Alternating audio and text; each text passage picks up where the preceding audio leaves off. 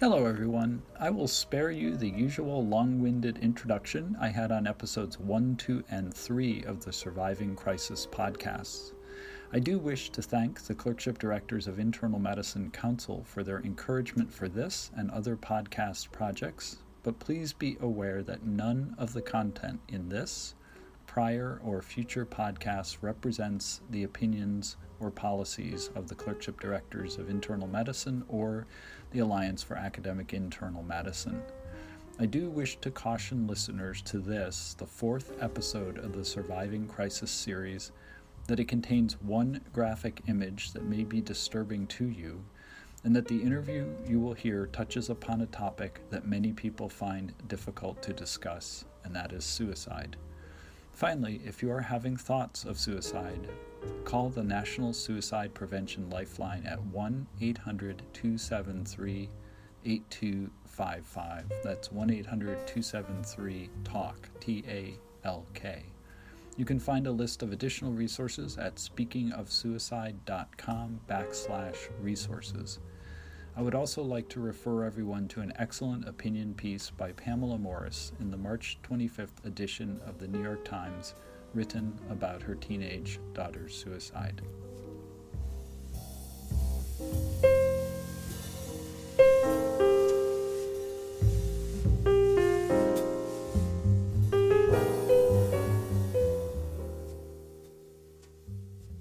So Sheila, could you introduce yourself and tell me where you grew up, went to college, and where your career has taken you since then, and what and where your position is now? Well, I'm Sheila Costa. I was raised in southeastern Virginia, although my family is from Bangladesh. I was born there, came over as very little, like I was 18 months. I spent all of my life in southeastern Virginia, including college. I went to the College of William and Mary and graduated in 97 and was looking for a job. I had an English degree in 97. It was not a very good market, so I was pretty much interested in any kind of job I could find. The Alliance, which didn't exist at that point, but was sort of in its incipient stages, was looking for a communications assistant. At that point, it was really APM in a brand new office. They had just moved out from the AAMC, and they had brought CDIM and ASP along with them, and they were looking for a communications assistant, and it seemed like a really good fit. And almost 24 years later, I start my 24th year in June. That's been my career, actually. I've held a bunch of different positions at the Alliance. I've served as communications manager, as the director of educational programs, the director of strategic planning, the external support manager, the governance manager. My current title, however, is the senior director of special projects, which includes governance, overseeing marketing communications, external support, and then supporting the executive office function. Since some of our listeners are not totally savvy to what the Alliance is, if you could just define the Alliance. Sorry, of course. The Alliance for Academic Internal Medicine is a consortium of 5 medical organizations. It's roughly about 10,000 members, and we represent faculty and staff in departments of internal medicine at medical schools and the teaching hospitals in the United States. It's a great organization. Yeah, it is amazing that you've been there 24 years, because I have great memories of meeting you in 2001. It was the spring of 2002, because it was the meeting after September 11th, 2001. And I remember meeting you there. I think you were the director of meetings, so you kind of were keeping track of all of us, which was not an easy job, I'm sure. So Sheila, could you tell me about your family a little bit? Sure. I'm the oldest of 2 daughters. My dad is a retired gastroenterologist My mom was a stay-at-home mom. I have now many aunts and uncles who have immigrated to the country, but when I was a little girl, we didn't really have an extended family in this country. So we sort of made our own community. The area that I grew up in actually had a fairly high number of people from Bangladesh in it, and so we sort of created our own extended range of aunts and uncles and cousins, and it was a fun way to grow up for sure. And did your father redo his residency and fellowship when he came to the United States? He did 1 year of like redo of the residency, and then and he did that. It had a different name, of course, but it's now Seton Hall. And then he did 2 years of GI fellowship at the University of Maryland. So we moved around a little bit, but then when my parents were sort of trying to decide, well, where do they want to raise their daughters? Where do they really want to settle down? They picked that area of southeastern Virginia for two reasons, they told me. Although the second place, or like the second contender, was Corpus Christi. Although I can't quite imagine what life would have been like for me in Corpus Christi. But they went to southeastern Virginia because of the Bangladeshi community that was there, but also because of the proximity of so many excellent universities, right? My parents never told me that they really wanted me to go to William and Mary. I didn't find that out until after I was accepted. It was probably the most repressed sort of thing that they have ever done. My parents have never hesitated to tell me what they think I ought to do. They continue, or my dad continues to this day, but they really didn't push me. Why William and Mary? For me, I don't know. I went to really small Catholic schools growing up. My family is Roman Catholic. I believe in everything and nothing at the same time, which I think is a very frequent product of Catholic school education. But I liked the smaller sort of atmosphere. At the time, I had when I entered college, my intention was to become a doctor, and while William Mary wasn't super strong in science, it had a really solid sort of biology and chemistry program. That ambition to go to medical school lasted until I failed organic chemistry for the second time, and I took the MCATs, and my scores were so bad that I was just like, okay, it's time to think about something else. And tell me a little bit about your sister. Sure. My sister was 2.5 years younger than me. We were best friends and arch enemies, depending on what day of the week it was. We were really always really close. I think her adolescence was a bit rocky, as everybody's is, but because of the way the school years fell out and just some weird things about the schools we went to, while we were 2.5 years apart, we were almost, I think it was 4 years apart in school. No, it was 3 years in school. And so we only overlapped in high school for 1 year, but it was quite possibly the worst of my high school years. We were very different as we got older until you got to know us, and then it was easy to see the similarities. She was a very vibrant, social, energetic, in-your-face kind of person, and particularly in my adolescence and early young adulthood, I was very shy, very quiet, very introverted. I came to the Alliance that way, and have turned into something halfway between an introvert and an extrovert. I'm not sure what I am anymore. Sort of describe what your sister was like.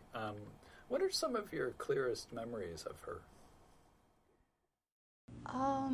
There are so many, Paul. We spent so much time together as a team, sort of unified against our parents, or I think one of the interesting things about my sister, and I think this is really true for everyone who has siblings, but we're the only people who knew what it was like. And for a variety of reasons, in our school, we were the only kids of South Asian descent. Like there were no other Indian kids. So we were sort of unified on that front. At church, we were, I think, still the only South Asian kids in that community. In the Bangladeshi community, we were the only non-Muslim or non-Hindu kids. So, so circumstances sort of forced us to pair up and work as a team on so many fronts. One of my favorite memories of her is we were really small and she wanted a toy radio that was in my hand, and she wanted it so much that she decided she was going to bite me on the ankle. So then I bonked her on the head with it. That is a very clear and distinct memory. But there are just tons of, stories she would tell. She was a very gifted storyteller, a very talented writer as well. Short stories, poems, things like that. Unfortunately, I don't have any of those. She destroyed pretty much everything on that front. But she had a gift for just telling story or making you want to listen to her. Here's a really entertaining example about her. I don't know if you're familiar with Cutco knives. It's not quite a pyramid marketing scheme, but it's sort of akin to that.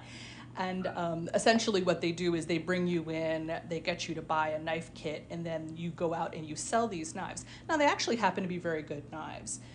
She and I both went in. We were looking for a summer job because I saw it in the paper, and she's like, oh, well, I'll go with you since you're going. I'm like, sure, no problem. And at the end of the 4-hour orientation session, I was like, this is definitely not the job for me.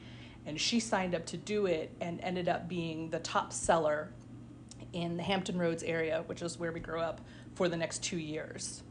She sold to friends of friends. And while you can get so far with, well, your mom and my mom are friends and they'll listen to the presentation, they were pretty expensive knives, and she sold everybody on them. It was really something impressive to watch. And this was post-high school? Yeah, this was in college, I think. And where did she go to college? She also went to William & Mary. So, yeah, that was that was sort of interesting because for all that she was super outgoing and always a very rebellious soul, independent thinker, whatever you wanted to call it, she more often than not would sort of creep in behind me if she could. So as an example, she went to William & Mary. When she graduated from William & Mary, she came to Northern Virginia, and she moved in with me and my roommate at the time. And she never moved out of my house, actually, so not until she was gone. And I used to tease her about it because I'm like, oh, well, where's all that bravado now? And she's like, well, I don't need bravado. She's like, I've got a big sister. I'm like, fair enough. That kind of ended that particular conversation, so. And what was your relationship like when she was your roommate? It was fine. I am a person who is pretty good about drawing lines. And she knew my roommate, who was my best friend in the whole world. She knew her really well as just, sort of coming up through college and then spending a fair amount of time with her. So we were all very clear. Your room is your space. The common area is everyone's space, and we had very clearly established rules about the things that make you nuts about your roommate. So we got along pretty well. And can you tell me about the circumstances of her death? Sure. So my sister committed suicide on it would have been her 34th birthday. So she was diagnosed with depression, I think she was 14, maybe, treated with antidepressants and therapy through her adolescence and her 20s. it is, we do have a family history of it, unfortunately, although the truth is that in Bangladesh, certainly as I was growing up, but still to this day, there is a very strong stigma and a lack of understanding about mental illness that people simply didn't recognize what, like I've seen it in my mother and my father and my aunts and uncles, and was sufficiently educated to immediately recognize it as depression, but they themselves were not as familiar with the concepts, and so they didn't always understand. Our mother died when she was, I think she was 24, yeah, she was 24 and I was 27, and that really shifted, I think, her illness to a place where it was rapidly becoming more that she was able to manage. And so sort of the years she was sort of her early 30s are marked by a fair amount of, I don't know what the right clinical terms are, but a lot of episodes of mania, as well as depressive. She was never clinically diagnosed as bipolar or anything like that, but I think if she had been under a physician's care or psychologist's care, then they probably would have diagnosed her that way, although I firmly believe that you should leave diagnosis to the professionals. So, and she and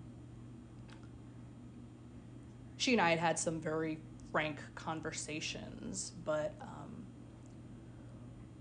so I don't want to say that it was a surprise that she chose to end her life, but I think that kind of thing, no matter how much you think that it may be coming, you are never really prepared for the reality of the situation. Mm-hmm. So you weren't surprised? No, I really wasn't. I was surprised that, and I shouldn't have been in retrospect, because it was the sort of dramatic gesture that she would deeply appreciate, that she chose her birthday, but when I look back on things, it is very clear that that was what she was working towards. She was as I, throwing things away. She was getting rid of things. She was a teeny bit of a pack rat, which is something that she and I would argue about on the regular. But destroying a lot of things, giving away a lot of things. She made sure to see all of her friends in the weeks before, in some context or another. She was a school teacher. She taught 5th grade for, I think it was 16 years, something like that. And she was very close to the school, to the people on her team, and to a lot of people in her school. She had been at the same school. The Costa Girls, we like longevity, right? So the school that she was hired at, she stayed there for her entire career. So as I say, it was, the writing was on the wall to a certain extent. That said, it was a complete and utter shock to my father and to most of my family. Because they had not quite recognized how depressed she was, or just because of the stigma that you mentioned? I think for both reasons, right? I love my family very much, but they have a very bad habit of sort of closing their eyes to the things that they don't want to see. As I mentioned, she'd had some of those manic episodes, and they were significantly long and frequent enough that they began to notice that even for Nancy, she was being a little bit over the top. And so, they all noticed it, but they didn't really say anything to me. They were just like, oh, she's just our crazy Nancy, and she's just, But I think, my father is sort of a different situation, because he is a physician and versed in this sort of thing, but I think that it is a very difficult, I don't have any children myself, but I imagine it must be a very difficult thing as a parent to think that your child, no matter how old they are, could consider that as an option, or think that was the best thing to do. And feel free to decline to talk about this, but as I recall, the way she did it was fairly dramatic. I didn't realize it was on her birthday, but as I recall, the way that she committed suicide was fairly dramatic as well. Yes. She had gone to a gun range several weeks beforehand and bought a handgun. I guess I actually never saw the gun because the police recovered it, and she left the house probably around 3:30 or 4 o'clock. I saw her the night before. Before I went to bed, I yelled down the stairs. I'm like, I'm going to bed, and she came up and she was like, she said something, and I came down and I hugged her and I said, well, you're getting a year older, or something to that effect. And then, and that was the last time I saw her. She drove her car to we still have not figured out what the rationale was, but to like an office park. And she sat in the grassy area in the middle of an office park, and she shot herself there. She had left a note in a plastic bag with her license. She was wearing a white dress. I don't want to say that she staged it, but I think to a certain extent that she thought all about those things very carefully. And then I think that a maintenance worker in a nearby office building observed that she was lying there stationary and called the police. And the police notified me. I was already in the office. It was probably about like 10 maybe, so. What were the initial days and weeks after her death like? How did you get through those? It's, they were hard, right? But I think that I really spent a lot of that time focused on the people who needed me. And so like after I found out, I was in the office, and the EVP, Brigitte Catronio, was very kind to me. I notified my best friend because she was on the note that that Nancy had left for the police, and I didn't want Anne to find out from the police, so I went to her and told her myself.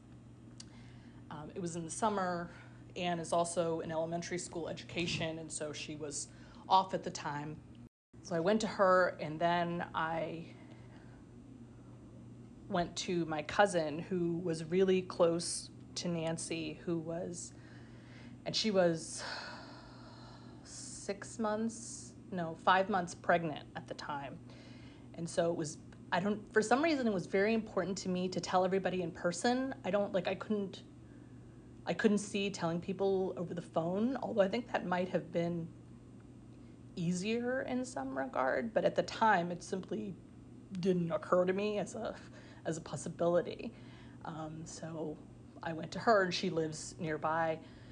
And then, of course, we decided we were going to go home, and I told my father, the rest of the family, and so it was a lot of crying, screaming, wailing, distress in general.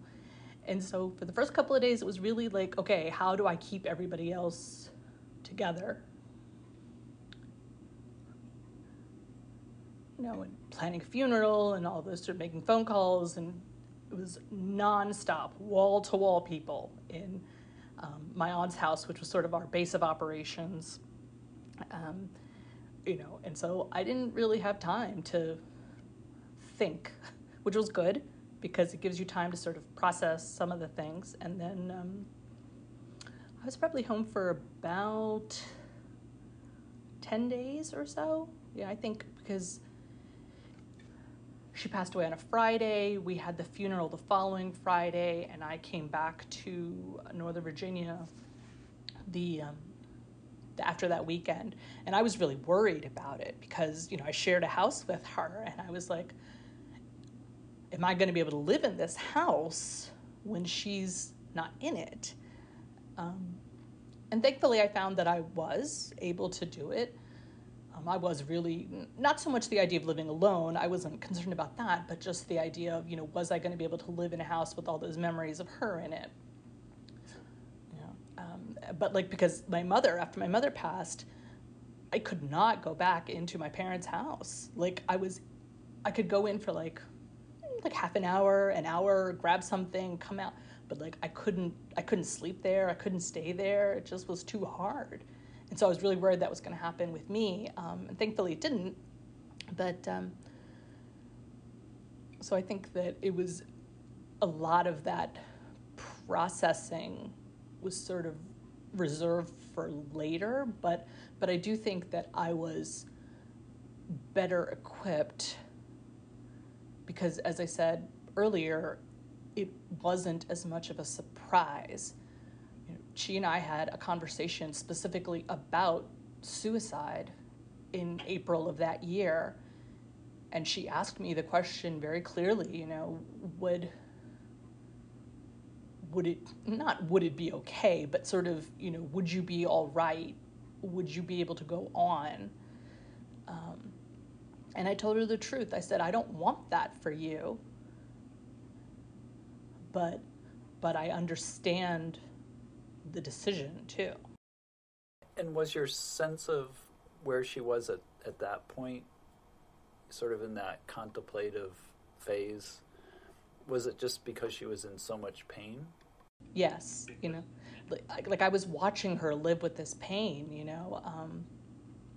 and it's hard to watch somebody you love suffer like that. And I urged her to go back into therapy, to get back on the medication, and she really was very insistent. She's very like my mother in this respect, that she wanted to live her life on her own terms and not sort of subject to the side effects that she was suffering with the medications and things like that. And I think that she felt that she had exhausted most of the options that were available at the time. I think the treatment of depression seems to have advanced considerably in the last 10 years. This August will actually be 10 years that she's gone. So, but that notion of wanting to live her life on her own terms is something that she gets straight out of my mother's playbook. My mother died of lung cancer, and she did the whole. And this was 18 years ago, so the treatment options were very limited, right? She had part of a lung removed, chemotherapy, radiation, and then when it resurfaced, she said, that's it. I gave it my best shot. I'm not going to try again. You're just going to have to let me go, like it or not. And so that instant, she was like, I'm not gonna carry an oxygen tank. I'm not going to keep on going through chemo. I'm not going to, and I think Nancy sort of took that philosophy to heart. They were very similar in and of themselves, but I think that was a large part of my sister's decision as well. Yeah, it's interesting. I mean, when you think of in our society how much, and in medicine, how much focus is on that. He or she was a fighter and, did this and this and that.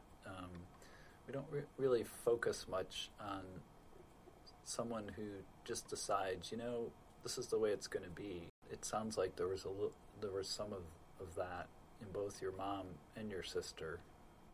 It's really interesting that you say that, Paul, because I think my experience with other people who have lost somebody from suicide is that they very often become sort of that warrior against suicide or suicide prevention, I guess. And that has not really been my experience. Mine is a little bit more like what you were saying, that there is such a thing as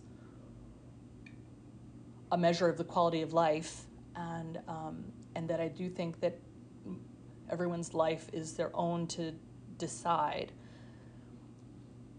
Teenagers it's a different sort of issue, I think, but as when you're talking about somebody in their 30s, 40s, 50s, 60s, I think it is really a very different conversation for people. Were there helpful ways that people reached out to you to talk about what had happened or to support you? I'm not sure that it was anything in particular, but I really understood after my mother died why it is that we have all these social conventions about writing letters and notes and talking to people, even if you're just showing up kind of. But I also understand that so many people struggle with, well, I don't know what to say. What if I make it worse? But my experience is that anything is better than nothing, So just the broad range of people who felt compelled to reach out and say something, share a memory or just say they were sorry, I guess. I think that it just really drove that lesson home for me. I know we all worry about upsetting somebody who is already upset, but I think that if your alternative is to say nothing, you're always better off reaching out with something really small. I think if you can avoid sort of trite phrases, that is always a good thing. But just saying, I was thinking about you, and I just wanted you to know that, right? Like it's a really powerful thing. And I think that default to saying nothing is so common because it's so hard to know what to say. It's not like we take classes on that in college or high school. Did you discover any new coping skills or develop any new interests during that time in the weeks and months and maybe even years since Nancy's death? I don't know if it's coping skills exactly, but one of the things that I understood after my sister passed away is that I was going to have to make a decision about what I was going to be to my family. After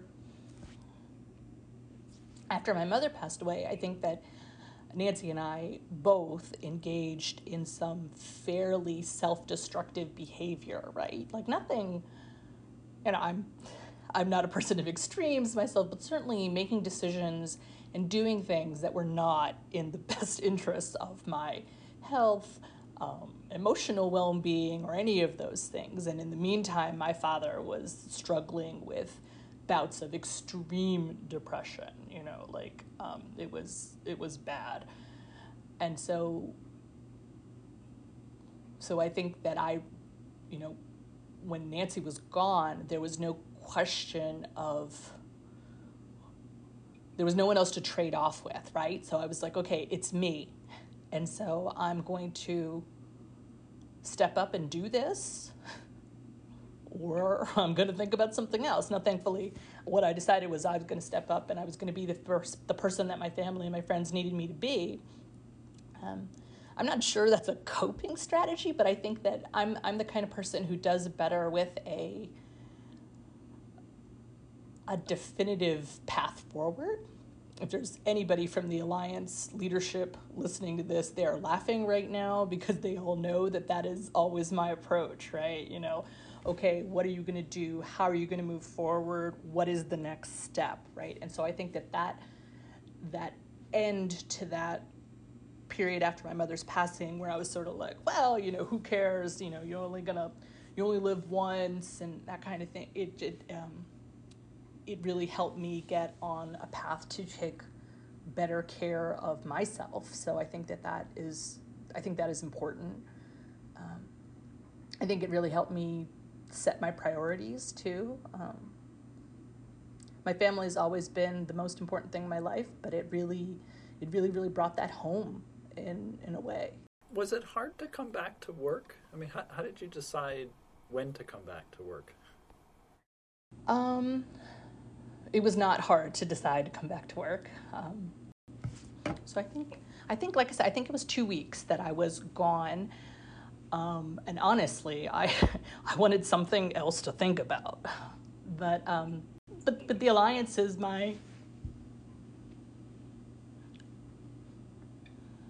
it's an extension of my family too. And so it was nice to come back to them. Did Nancy's death change how you approach life? It sounds like in terms of your family and being there for your family even more changed in that way. But were there other things that your approach to life changed? Or were changed, I should say? I think, you know,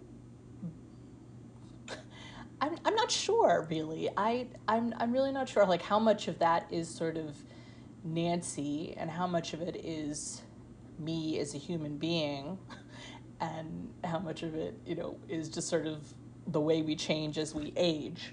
But I've definitely become a lot better about self-care, I guess. Like I don't exercise unless Kathy Chrétien's making us do planks during the board meeting or something like that. But and I'm a reasonable eater, I guess. But really, this notion of taking time for yourself to think about what it is that you want and how you're going to move forward with that. I am a little bit of a workaholic by nature. I don't like to leave things unfinished, but I have also learned that you cannot do everything and you have to learn to live with that, right? So that you cannot fix every problem. I think that is something that I have learned early in my life, but was unwilling to accept, I think, until more recently. But that all you can do is the best that you can do, and then you move on. I'm much better about taking vacations and really trying to turn off work at the end of the day, like really to find that divide between this is Sheila at home and this is Sheila at work, but because my life philosophy is sort of similar across both of those things, sometimes it really is easy to get a little bit lost in them. And then, like this work from home pandemic situation that we're in, is not helping. I think a lot of people, it's creating a lot of those problems for people where they can't turn it off and I think because I had already instituted that kind of, I don't want to say discipline, that's not really the right word, but that sort of mindset, I think that has kept me a lot healthier over this past year than a lot of other people that I know. And do you think that her death in any way has helped you get through the COVID pandemic? Is it that perspective that's helped you with it, or are there other things beyond that? Well, I think every grief, loss, setback, disappointment that we experience in our lives builds us, makes us stronger and ready to be better about the next grief, loss, setback, disappointment, right? That human beings, we learn by doing, and we can read all the books in the world, right? But it's until we experience something that we really understand it and hopefully are able to process those lessons into changes in our lives or changes in other people, the way we interact with other people, things like that. So I think that grief and that loss and all of the things that came before it prepared me to cope with the pandemic in a different way than if I had not experienced those, definitely.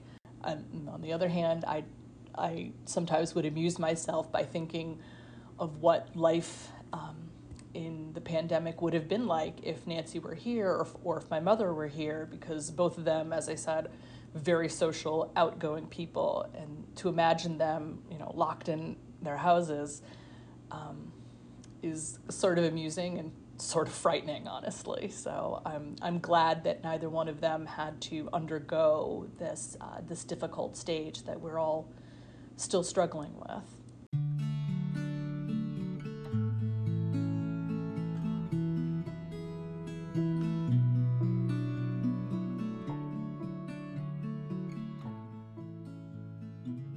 If you were going to give advice for people listening to this about surviving loss of this magnitude, doesn't happen to everyone, but it does happen, what would be your advice for someone who's going through something like you went through with losing Nancy? Well, I am a teeny tiny bit of a hypocrite, I will admit that, because what I always encourage people to do is to talk to someone, a professional therapist, because I think that is really helpful. I myself did not, but I think that I was in a slightly different place, and I was talking to other people about it. But I think particularly when friends and family die by suicide, I think that there is a particular cloud over that makes it very difficult for people to reach out or to know what to say, even because of the action, I guess, that's in it, that is another person's choice to have done that, whereas in the case of an illness or an accident, people attribute it to God, fate, being in the wrong place at the wrong time, kind of thing, the uncontrollable nature of it, versus someone who dies by suicide, which it involves a very clear element of choice. And I think that really complicates people's feelings about it in a way that makes it very difficult for the people who are left behind to know how to feel about it, but also for the people who want to support those who are left behind to know how best to help those people. And do you feel like, because you brought up a couple of things early on that, there's just in our society a stigma about suicide, and then you mentioned that your background was Catholic, and that there's a cultural issue as well. How's your dad doing with her death 10 years on now? He still really struggles with it. He also is no longer practicing Catholic. He sort of turned his back on, he was very religious growing up, and he was very religious when I was growing up. I was a church on Sunday, every week kind of girl. But when my mother passed, he really sort of turned his back on the institution of the church and didn't find solace in that. But the interesting thing is that when my sister died, he sort of returned to the church, and he was looking for,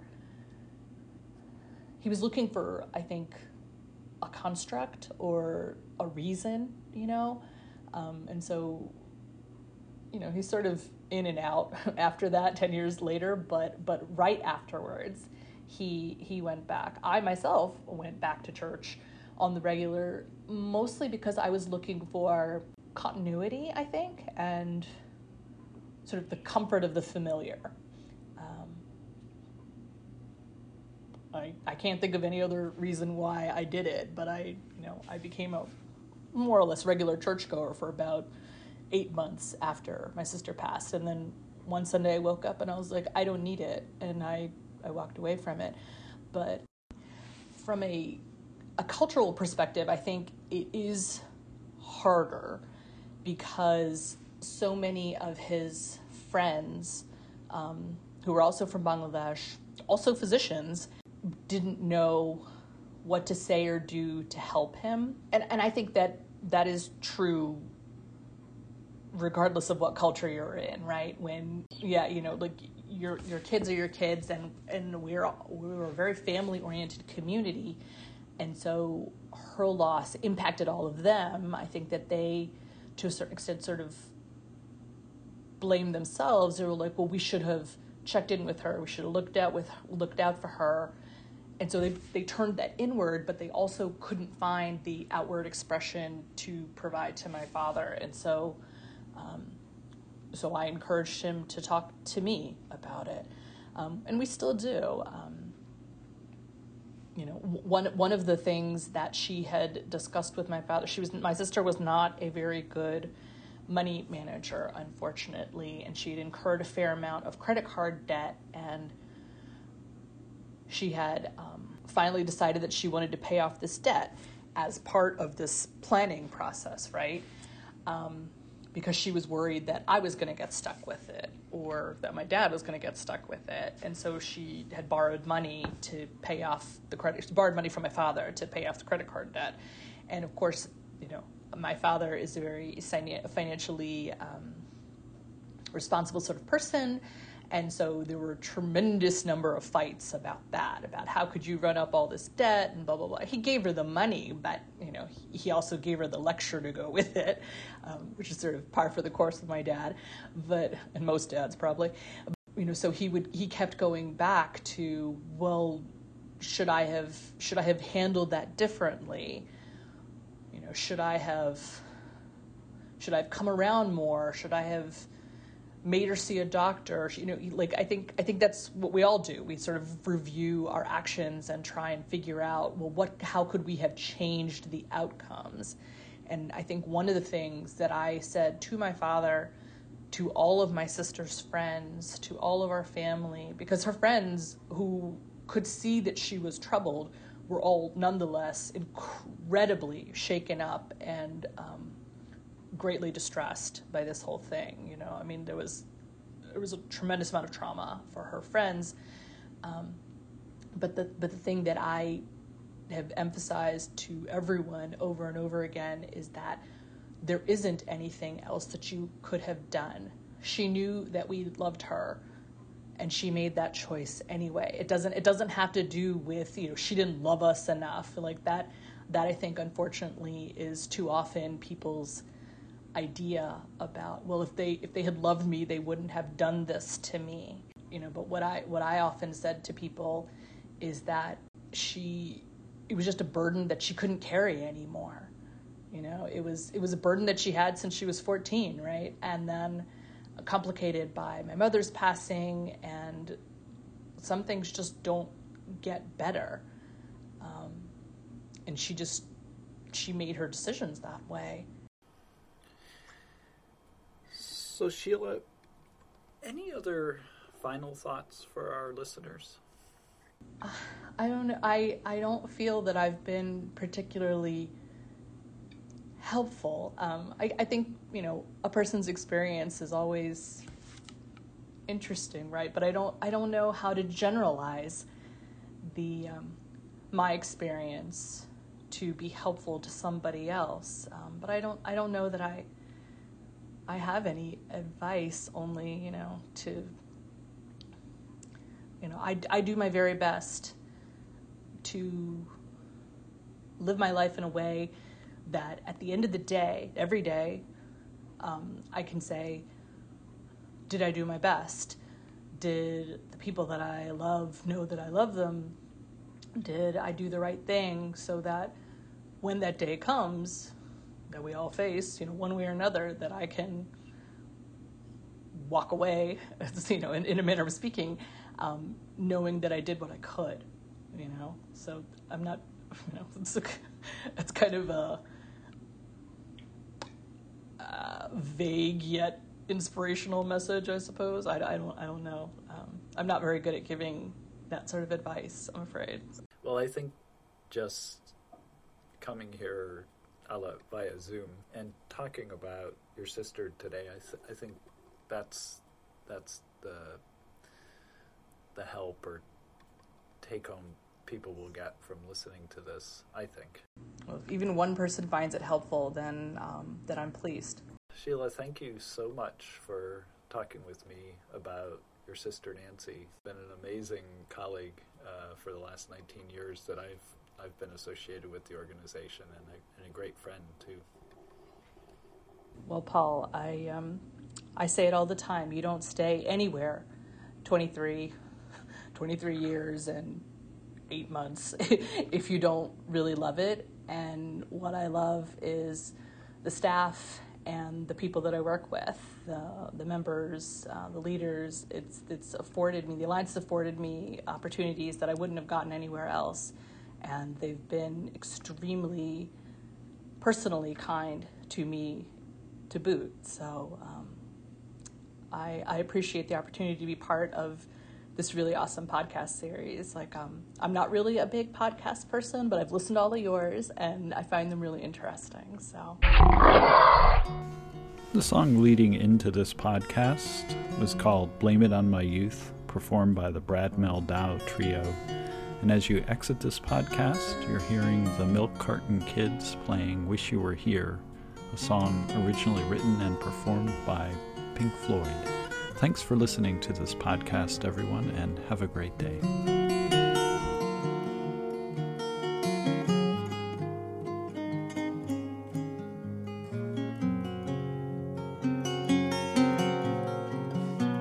So, you think you can tell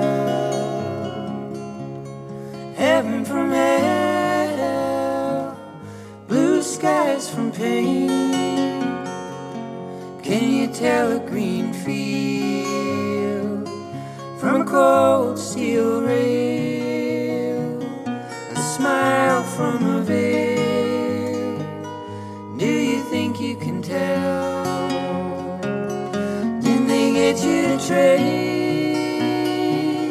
your heroes for ghosts, hot ashes for trees, hot air for a cool breeze, cold comfort for change? Did you exchange a walk-on part in the war for a lead role in the cage?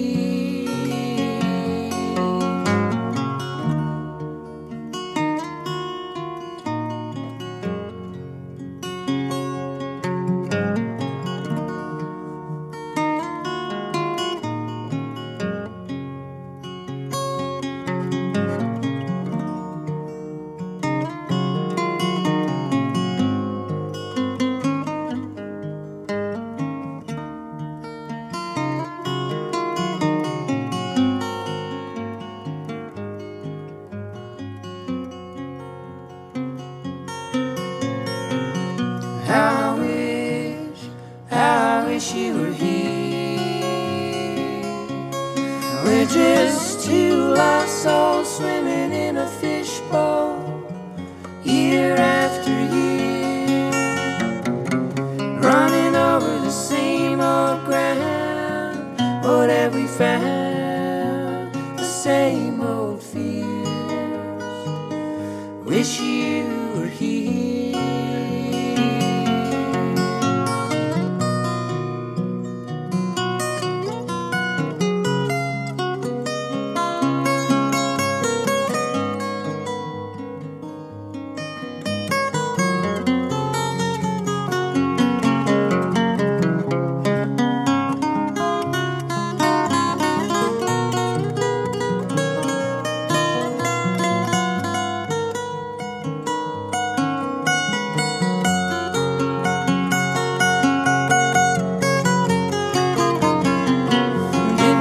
You to trade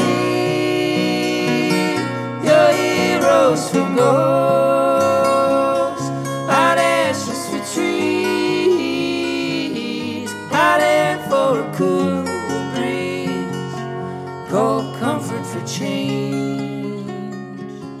Did you exchange a walk-on part in the war for a lead role in the cage?